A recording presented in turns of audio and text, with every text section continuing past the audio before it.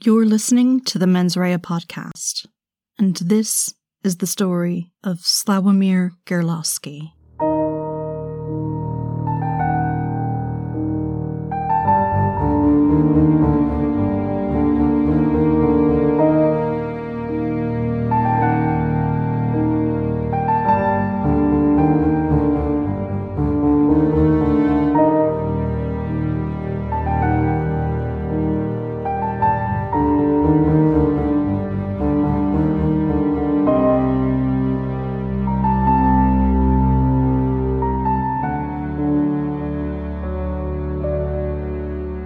Before we begin, a brief warning. This episode contains details of multiple sexual assaults and may be triggering for some listeners.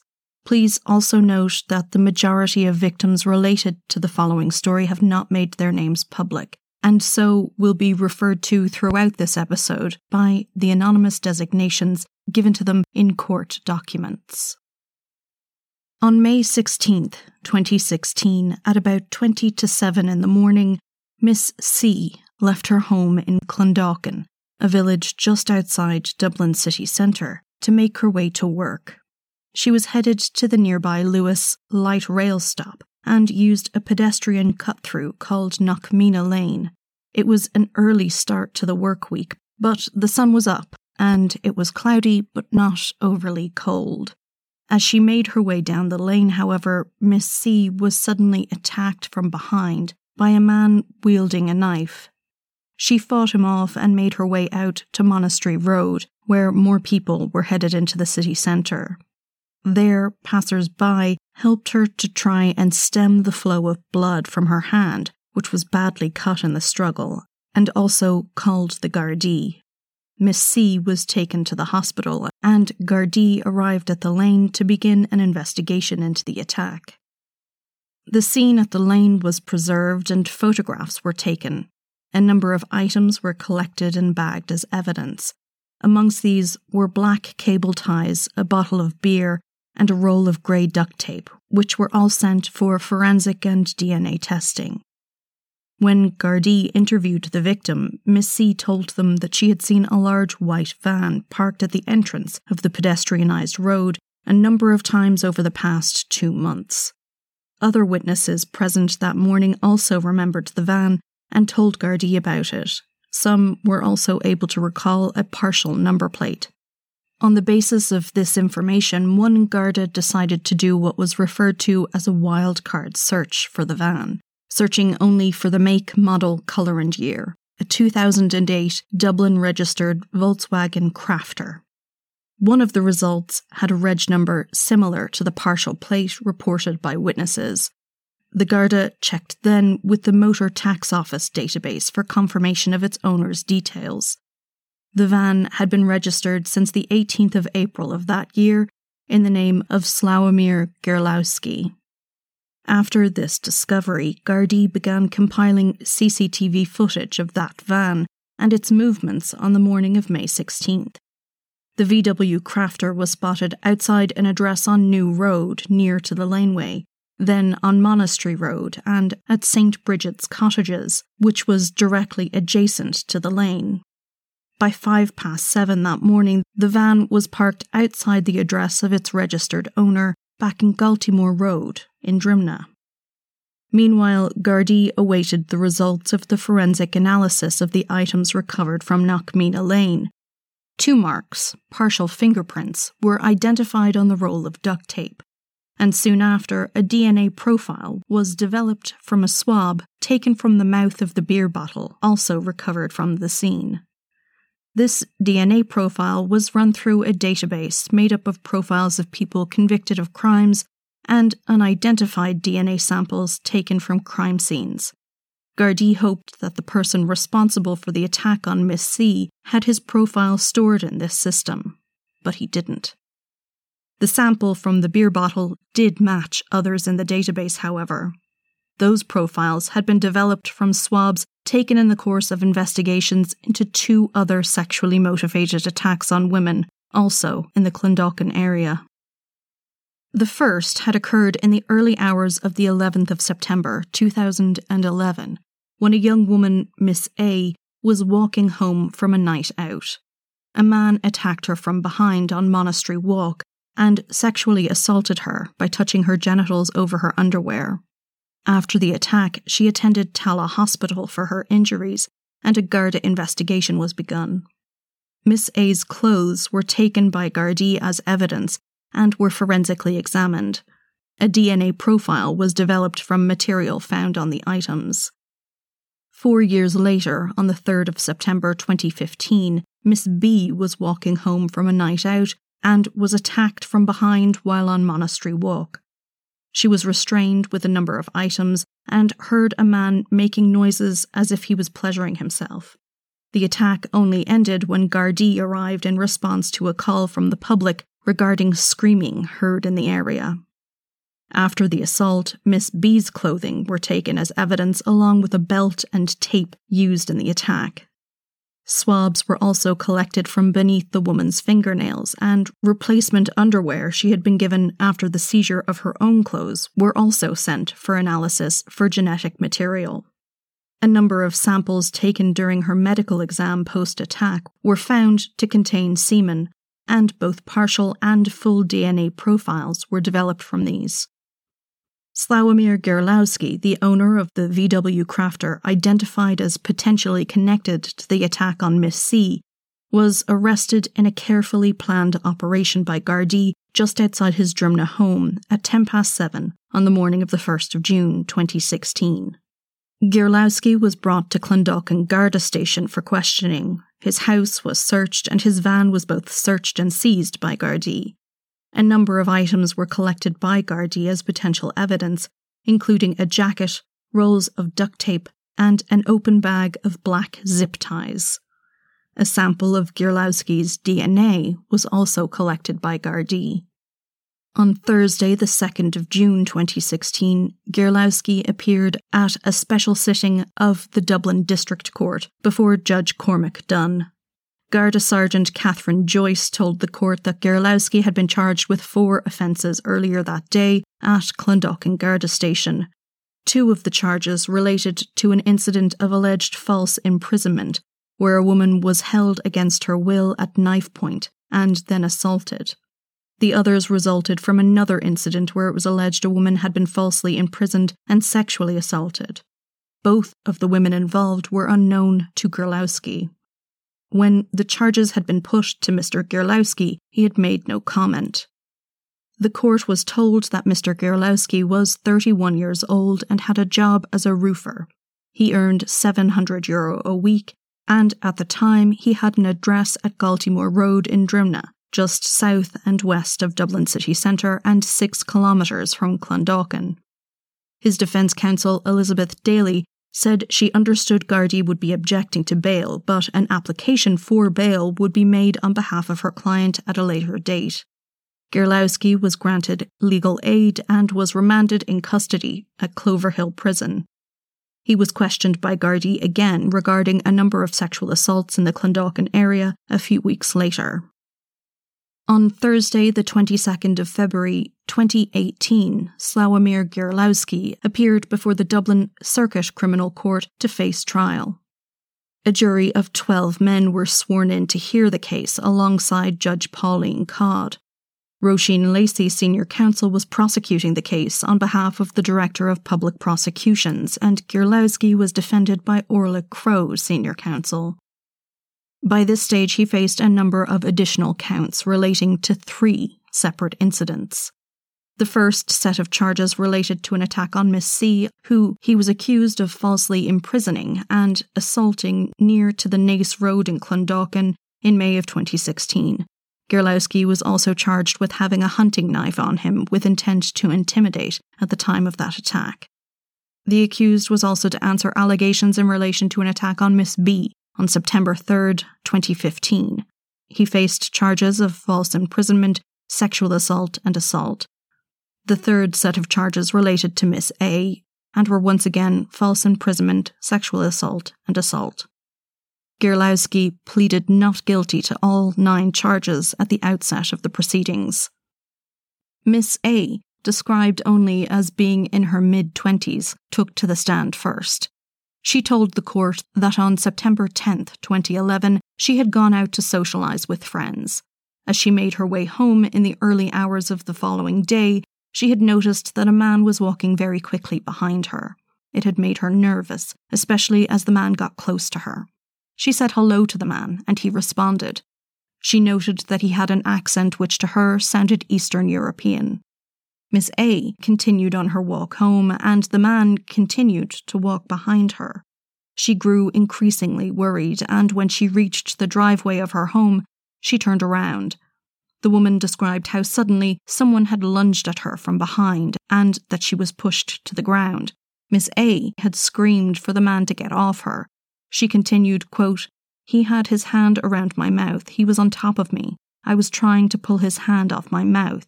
End quote. The woman kept asking the man to stop, and he simply shushed her in response. In the dark and with her full concentration on fighting the man off, she didn't see him clearly. But regardless of her efforts, the man had managed to put his hand up her skirt and touch her genitals over her underwear. Eventually, Miss A managed to kick out from underneath her attacker and get up from beneath him. She had then run towards her front door, but the man grabbed her by the arm and swung her around, causing her to fall once more. The man then got back on top of her and put his hands around her neck. Miss A fought back again. She scratched his face and bit him too, but her attacker then began to punch her fiercely in the face. After about 6 blows, Miss A described how the man had just stopped. He was gone. The young woman ran to her front door and started to bang on it, and her parents came to help. Her parents also gave evidence in the trial.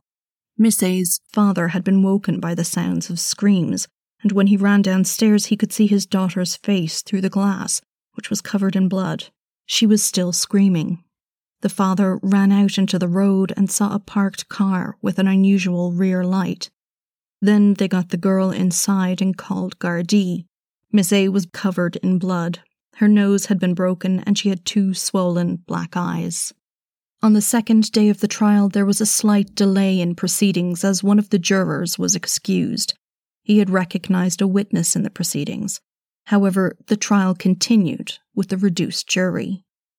The court then heard from Miss B. She said that the attack on her had happened in the early hours as she walked home from a night out with her friends. Out of nowhere, she felt a force on her neck. It felt as if a thick leather belt had been wrapped around her, catching her chin and neck before she had time to react or realize what was happening. Off balance, Miss B fell to the ground. Her legs were pinned, and her attacker put his hand over her mouth and nose to try and stop her screams. When Miss B continued to scream, the man had told her to shut up or he'd kill her. His voice was angry and vicious sounding, and he seemed to have an Eastern European accent. Then Miss B described something being wrapped around her head. From the ripping noise that accompanied the action, she presumed it was a thick tape. Once the tape covered her mouth and nose, it became difficult for her to breathe. At this point, she thought she was going to die, and Miss B recalled she had, quote, "gone quite lightheaded, like I was passing out. I felt it was for the best. I didn't know what was going to happen," end quote. Her attacker flipped her over onto her stomach and restrained her hands. Then he sexually assaulted her. The horrific assault was only ended when Gardaí arrived nearby, responding to a phone call which reported screaming in the area. The man ran off and Gardaí pursued, but he got away. Evidence resumed in the trial after the weekend on Tuesday the 27th of February with Garda Niall Kenny. He and Garda Brian Campbell had responded to a radio dispatch regarding a report from the public of an alleged incident and arrived in the area just minutes after the call was placed. The guards heard screaming and ran towards it. Then they came upon Miss B, who was on her knees with black duct tape all over her face and neck, and with the same tape securing her arms behind her back. Garda Kenny had then seen a figure of a man jumping up from behind a parked car about 50 metres down the road, who then took off running. Kenny told the court that he pursued the figure, shouting, "Garda, stop." Lighting was quite low in the residential area, and the road was also lined with trees. Moreover, the suspect he was pursuing began to zigzag down the road, avoiding the more well-lit areas, and eventually Garda Kenny lost sight of the man. After this, the court heard from the final alleged victim, Miss C. She had been walking to work on the morning of the 16th of May 2016 and was headed towards the nearest Lewis stop. As she walked through a lane, two arms suddenly came around her from behind. One held a knife and the other a dirty grey cloth. The knife was held up to her right cheek. She was able to stop the cloth being put to her face by raising her left elbow, but her right side was entirely restricted and she had her handbag in that hand. Her attacker pulled her backwards and moved the knife down to her throat. Miss C thought the man was going to slit her throat, so she dropped her handbag and raised her right hand, grabbing the knife. She told the court, quote, "I pulled the knife as hard as I could away from me. I pulled my head down and I just started screaming. I felt the blade go through my fingers," end quote. The man ran off and Miss C turned to look in his direction, catching a glimpse of him as he escaped. He was tanned and, according to Miss A, quote, looked Eastern European. She stood in shock there for a moment before getting out to the main road and getting help from passers-by. A number of the people who witnessed Miss C bleeding on the side of the road described what they saw that morning too. She was very distressed and her hand was, quote, oozing blood like a tap. Miss C was brought to hospital and treated for 3 severed tendons in her right hand. At the time of the trial, she had not regained a full range of motion in that hand. Monday, the 5th of March, was the 5th day of the trial, and the court heard from the various witnesses who had seen the white VW van in the Monastery Road and Knockmeena Lane areas. A resident of St. Bridget's Cottages, Mrs. McCabe, testified that on the 26th of April 2016, she saw a large white van parked near to the entrance of the lane. She told the court that it was a quiet spot despite its location near to a busy interchange and industrial areas, and that the residents all knew each other. The van stood out and she'd noticed it. It was strange enough that she'd taken note of the registration, but had initially recorded it as a 2007 vehicle. Mrs. McCabe had seen the van again then on May 15th and had corrected her earlier mistake with regard to the van's year. She saw this time that it was in fact a 2008 registered car. Ms. McCabe's husband also saw the van and told the court that his recollection of the number plate was that it had a 2 and a 0 in it. After seeing the van while out walking, the couple had come across 2 men in the area who were not from the locality. Mrs. McCabe described one of them as quite muscular and aged somewhere in his 30s. She also said that he looked a bit, quote, Slavic. Another resident took the stand and said that he had CCTV cameras outside his house. Gardaí had taken still images of a white van from these recordings. Then, how Gardaí had come to make the identification of the van was described for the jury, including the so-called wildcard search that had been carried out. The following day, the jury were brought through a series of CCTV clips, one placing the van at New Road in Clondalkin at around 5 a.m, moving towards the lane, then at 10 to 7, travelling away from the scene of the attack towards the Naas Road, and finally near to the Marble Arch pub in Drimnagh. Garda Warren Farrell described how Gardaí had collected the footage from all over the Clondalkin area in relation to the assault on Miss C in 2016. The Garda then explained how he had used computer software to identify the particular crafter van that they were looking for. Garda Farrell confirmed that there was a 29-minute gap in the footage where nothing could be found of the van's movements between 5:12 a.m. and 5:41. Garda evidence of the investigation following the attack in 2016 was heard when court resumed on the 7th of March. A search warrant for Gierlowski's home address in Drimnagh was executed on the 1st of June 2016. The defendant lived in the house with another man who occupied a downstairs bedroom. In the master bedroom upstairs, Gierlowski's room, a green-blue jacket was discovered and seized as evidence. there were 2 stains on the jacket that looked like blood. A VW Crafter van was also seized by Gardaí, which was parked in front of the house. The court was told that the van was registered to the accused. It was searched later that day, and Gardaí discovered a roll of duct tape and an open packet of black cable ties in it. The jury were then shown photos of the van. The following day, forensic evidence was presented to the court by Dr. David Casey of Forensic Science Laboratory. The jacket taken from Gierlowski's bedroom had visual indications of bloodstains on it. A sample of that material was taken and tested, and it had matched Miss C's DNA profile. A further DNA profile had also been discovered present on a beer bottle found near the scene of the attack at Knockmeena Lane. This profile matched the defendant, Mr. Gierlowski. Dr. Casey had also compared the defendant's DNA profile against DNA evidence recovered in the course of the investigations into the attacks on the 2 other women. Again, there was a match. On Tuesday, the 12th of March, Geraldine Small, barrister at law, prosecuting alongside Ms. Roisin Lacey, read portions of transcripts of Garda interviews with the defendant for the jury. Throughout, Gierlowski denied any knowledge of the assaults he would later face trial for. Gierlowski said, quote, "I'm fed up with this. I've said I know nothing about it," end quote. He maintained that he had been in his van the whole time that the assault had occurred in Knockmeena Lane in May, and he had seen no one. The duct tape Gardaí found was explained by Gierlowski as used occasionally in the course of his work. He also agreed to take part in a formal identity parade.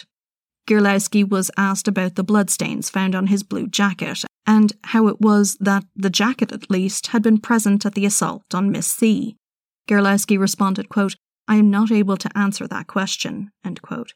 He said he couldn't remember if he was parked near the lane that morning and so couldn't explain why Gardaí thought that he was there.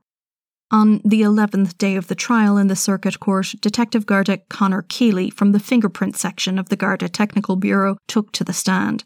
He told the court that he had examined marks found on a roll of grey tape which had been discovered in Knockmeena Lane. 6 months later, he compared these prints to a set of fingerprints he had pulled from the national database, belonging to Slawomir Gierlowski.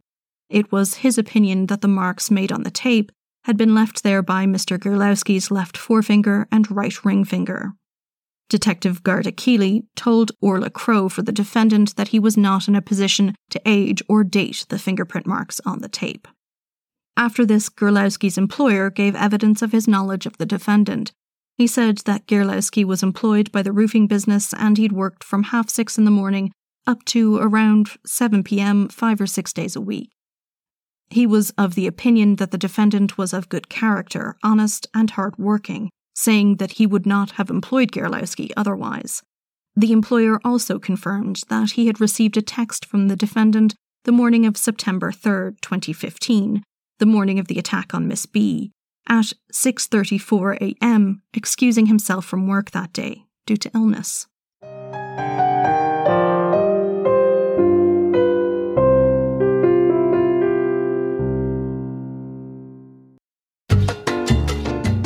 This episode is sponsored in part by our best dudes, Manscaped. Nothing says I love you like handing that special some dude a box that contains Manscaped's premier blow-me-down-there trimmer, the Lawnmower 3.0. And when you use the code MENS at checkout, you get 20% off and free shipping at manscaped.com. Manscaped is the only men's brand dedicated to below-the-waist grooming. The Performance Package has everything you need to polish up your family jewels. Not only can you rid yourself, or others, no judgment here, of that retro bush, you can get rid of those shrubs sprouting from noses and ears with Manscaped's Weed Whacker too. And not only will you feel like a god, you'll look like one too, and honestly, that's doing the whole world a favor. You are so magnanimous.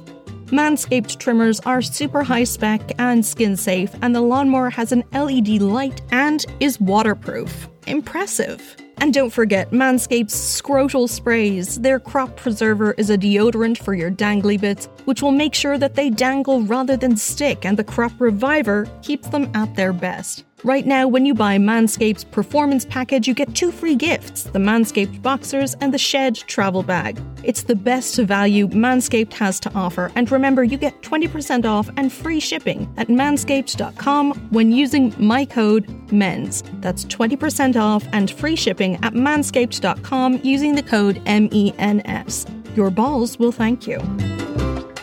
This episode is also sponsored in part by Trip. Trip has created a range of absolutely beautiful CBD-infused oils and drinks. The brand was created by female founder Olivia, who worked as a lawyer in London. Understandably, she got burnt out and overwhelmed with the daily grind, and she found CBD offered amazing relief, but she struggled with formats and flavors. That led her to create Trip. And I'm so glad she did. I had heard how wonderful CBD could be to help with stress, but I'm not a big fan of health food stores or brown bottles, and so none of that really spoke to me. When I opened up my pack from Trip, though, I couldn't wait to try it. I've been using their orange blossom oil daily since I got it, and I found it amazingly calming. I also adore their drinks. The flavors are botanical: mint and elderflower, peach and ginger, basil and lemon, and there's a cold brew coffee option if you want to get your caffeine kick in the morning too. My favorite is the mint and elderflower. It's really refreshing, lightly sparkling, and has less than 10 calories, so I haven't broken my no sugary drinks rule. I'm also betting that it tastes wonderful with a splash of gin in it.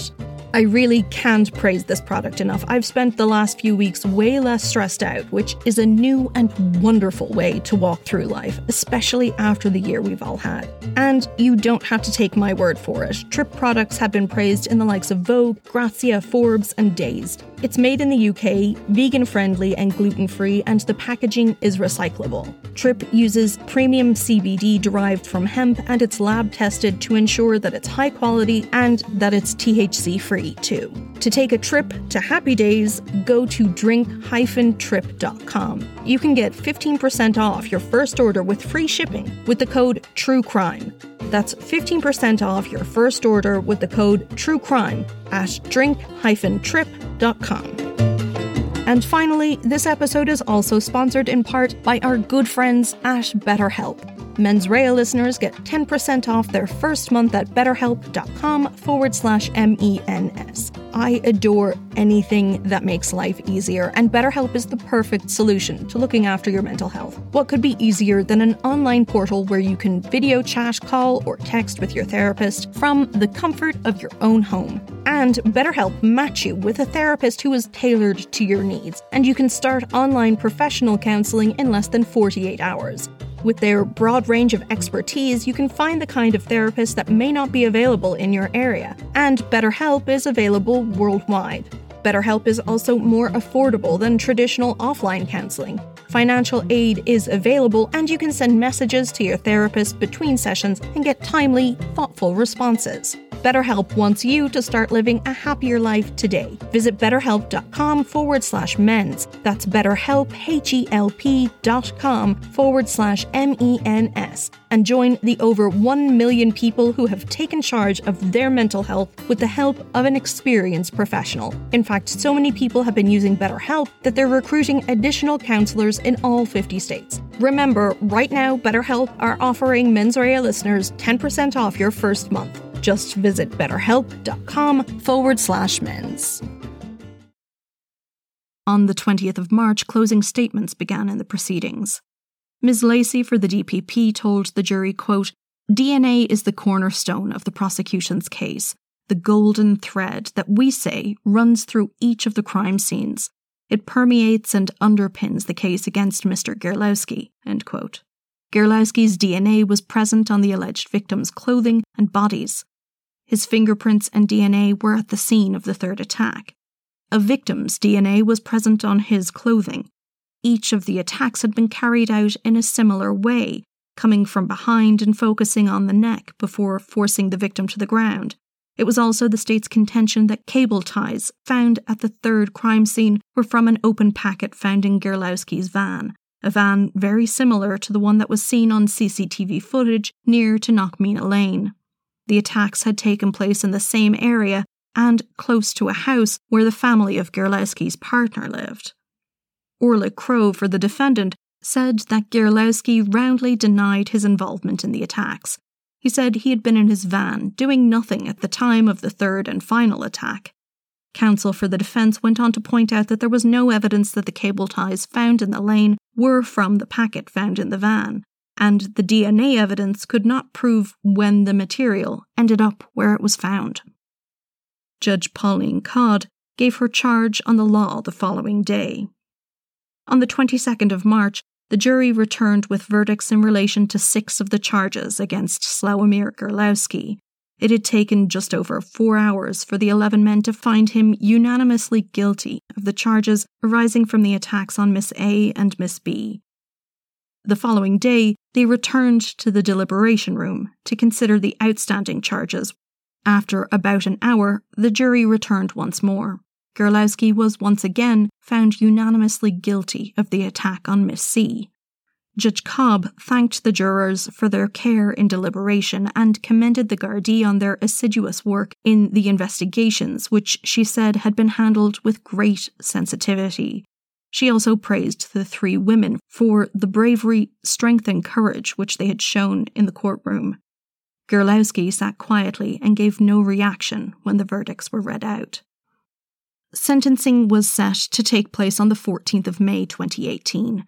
At that hearing, Judge Codd imposed a number of consecutive sentences, adding up to a total of 22.5 years, but suspended the final 4 years of the sentence on condition that Gierlowski successfully complete sex offender programs while in custody as directed by the probation service. Around the same time as the sentencing hearing, Gierlowski's legal team had made an application to the court that reporting restrictions be put in place to prevent the media from naming Gierlowski in relation to the case, preventing any meaningful reporting of the sentencing hearing at the time. However, media outlets made an application to Judge Codd the following month, asking for restrictions to be revised. Meanwhile, Gierlowski's lawyers had also gone to the High Court to seek to have Google remove references to publicity around the case. Mr. Justice McCarthy at the High Court refused the application, saying that the courts have to deal with the realities of modern-day life. Judge Codd also lifted the initial order. The reason for this desire to have restrictions such as those in place quickly became clear to the public when it was reported by Declan Brennan that not only was Gierlowski immediately mounting an appeal against his conviction, he was expected back in court to face further charges related to yet another sexual assault. This trial took place in May of 2019 and was heard at the High Court. Gierlowski was facing charges not only of sexual assault and assault, but of attempted rape, a charge that can only be dealt with by the jurisdiction of the higher court. The charges related to an assault that had occurred 9 years before, in 2010. The victim in the case described how she'd been walking home at around 3 a.m. on the 18th of December 2010, when she was attacked. Miss X had been out with friends on the 17th and was returning home in the early hours. As she entered the gate to her apartment complex, she noticed that there was a man close behind her. The man continued to follow her and then attacked her from behind. Her assailant began choking her and punched her a number of times in the face when she tried to get away. The man kept a hand on her throat as he tore down her tights and pulled down her underwear, before touching her genitals. He then attempted to rape her. When the woman whispered something like, "Let me go," in Polish, the man seemed to be less aggressive. He was masturbating throughout the horrific attack and ejaculated on her skirt before fleeing the scene. The woman returned home and called a friend who came to assist her and helped her to contact the Gardaí. There was CCTV footage from the apartment complex which showed the man turn to follow the victim, and further footage from outside cameras caught a scooter leaving the area around the time of the attack. The court heard that Gierlowski had told workmates from the time that he drove a scooter. The victim also remembered that her attacker had an eyebrow piercing, and another witness gave evidence that Gierlowski had had such a piercing around 2010. Semen found on the woman's skirt was linked to the accused in this case from the DNA profile which was taken from him in June 2016, after the attack on Miss C. Orla Crow, again defending, told the court her client continued to deny any involvement in the attacks that he had been convicted of carrying out. However, the jury of 3 women and 9 men returned unanimous guilty verdicts in relation to all of the charges. Gierlowski's sentencing was adjourned until later that year, in July, by Mr. Justice Michael White presiding. On July 30th, 2019, Gierlowski's sentencing hearing was begun in this 4th case, and the evidence against him was summarised for Mr. Justice Michael White. The victim in this attack declined to give a victim impact statement, having informed the court that she had given evidence in the trial and she did not want to dwell on the case any longer. Ms. Crow for Gierlowski reiterated to Mr. Justice White that her client continued to maintain his innocence of this and the other 3 attacks. Then Justice White asked Anne Rowland, prosecuting in the case, how he was to proceed in sentencing in this instance with regard to Gierlowski's other sentences, given that they were in the process of being appealed. Ms. Rowland said that she would take instructions on that. It's here that coverage of Gierlowski's crimes ends, on the 30th of July, 2019. It's probably safe to assume that sentencing on the 2010 attack was adjourned and deferred until after Gierlowski's appeal was heard. The Court of Appeal only issued their judgment in this case on the 19th of January of this year, 2021. There were a number of arguments made by Gierlowski as the applicant in this action. Firstly, there was an objection to the trial judge refusing an application by the defence to sever counts 7, 8 and 9 from the indictment, meaning to have a separate trial entirely for the assault on Miss C, who was attacked in 2016. They argued that this should have been done because each of the complainants was unrelated, and there was a significant span of time between the attacks. The state's response was that the offences themselves were very similar in nature, and DNA connected all of them, so each case was admissible as corroboration for the others. The Court of Appeal decided that the 3 incidents were both similar in law in terms of the charges attached to each, and similar in fact in terms of the modus operandi of the assailant. The 3 cases together provided system evidence rather than similar fact evidence, something that the courts don't allow. Gierlowski also sought to appeal his conviction because an application to dismiss the jury during the course of the trial had been refused. This application had come about because at one point while on the stand, a deputy superintendent had been answering questions about DNA evidence and its testing. During this testimony, he misspoke, saying the name of Miss X instead of Miss A. Miss X and the charges in relation to that attack were not part of these proceedings at all, and Gierlowski's lawyer argued that the mention of her name had prejudiced the jury. To make matters worse, according to them, during Dr. Casey from the Forensic Science Laboratory's testimony, he at one point held up a piece of paper that had redacted information on it. That information, which was covered, related to links between the cases being tried and other complainants who were not involved in the proceedings. They argued that these 2 things together prejudiced the jury and gave rise to a risk that a juror might conclude that Gierlowski had been involved in other crimes. Again, this argument was dismissed. The errors had been rectified by the detective superintendent, and there was no way the jury could have read the paper held up by Dr. Casey. Even if they could have, they couldn't have known what information had been redacted. The jury had not been prejudiced. Finally, there was a complex issue regarding the legality of the various periods of detention that Gierlowski was subject to during the course of the investigation before his subsequent charging in June 2016. However, the Court of Appeals again rejected this ground, saying that Gierlowski had been held in accordance with the law on the direction of a district court judge who had signed the warrants, and he'd also been questioned in accordance with the law. Gierlowski's appeal against his 2018 conviction was refused in its entirety. So it is that this case is not entirely settled. Gierlowski has yet to be sentenced for his conviction of the 2010 attempted rape, and it's possible he could seek to have his appeal referred to the Supreme Court if his lawyers can argue that it involved a point of law that needed clarification. As it stands, Gierlowski still has 16 years left to serve, regardless of whatever decision the High Court makes relating to his latest conviction. Thank you for listening to Mens Rea, a true crime podcast. You can find us on Facebook, Twitter, and Instagram at mensreapod, or you can send an email to mensreapod@gmail.com. This podcast is made possible in part from generous donations by supporters on Patreon. Special thanks this week to Sarah Smith and Juno9227. If you'd like to help support the show and get goodies in return, head on over to patreon.com/mensreapod. This episode was originally released as a Patreon guilt trip in February of this year. Full disclosure, it was my intention to release this episode on the main feed next week, but the episode I'm currently working on has turned out to be really very much longer than expected, so that'll drop for you guys next weekend instead. After that, I'm taking a little break, but never fear, the show will be back with a bang on Monday, the 26th of July. In the meantime, there will be another Guilt Trip episode released over on Patreon on Monday the 5th.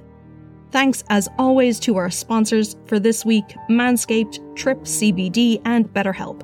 Remember, supporting our sponsors supports the show, so check them out in the show notes. Our theme music is Quinn's song The Dance Begins by Kevin MacLeod. Additional music is by Juanita Meisel and Kevin MacLeod. This episode was researched, written, and produced by me, your host, Sinead. All sources for today's episode can be found in the show notes or on our website, www.mensreapod.com. And so, till next time, guys, don't do anything I wouldn't do.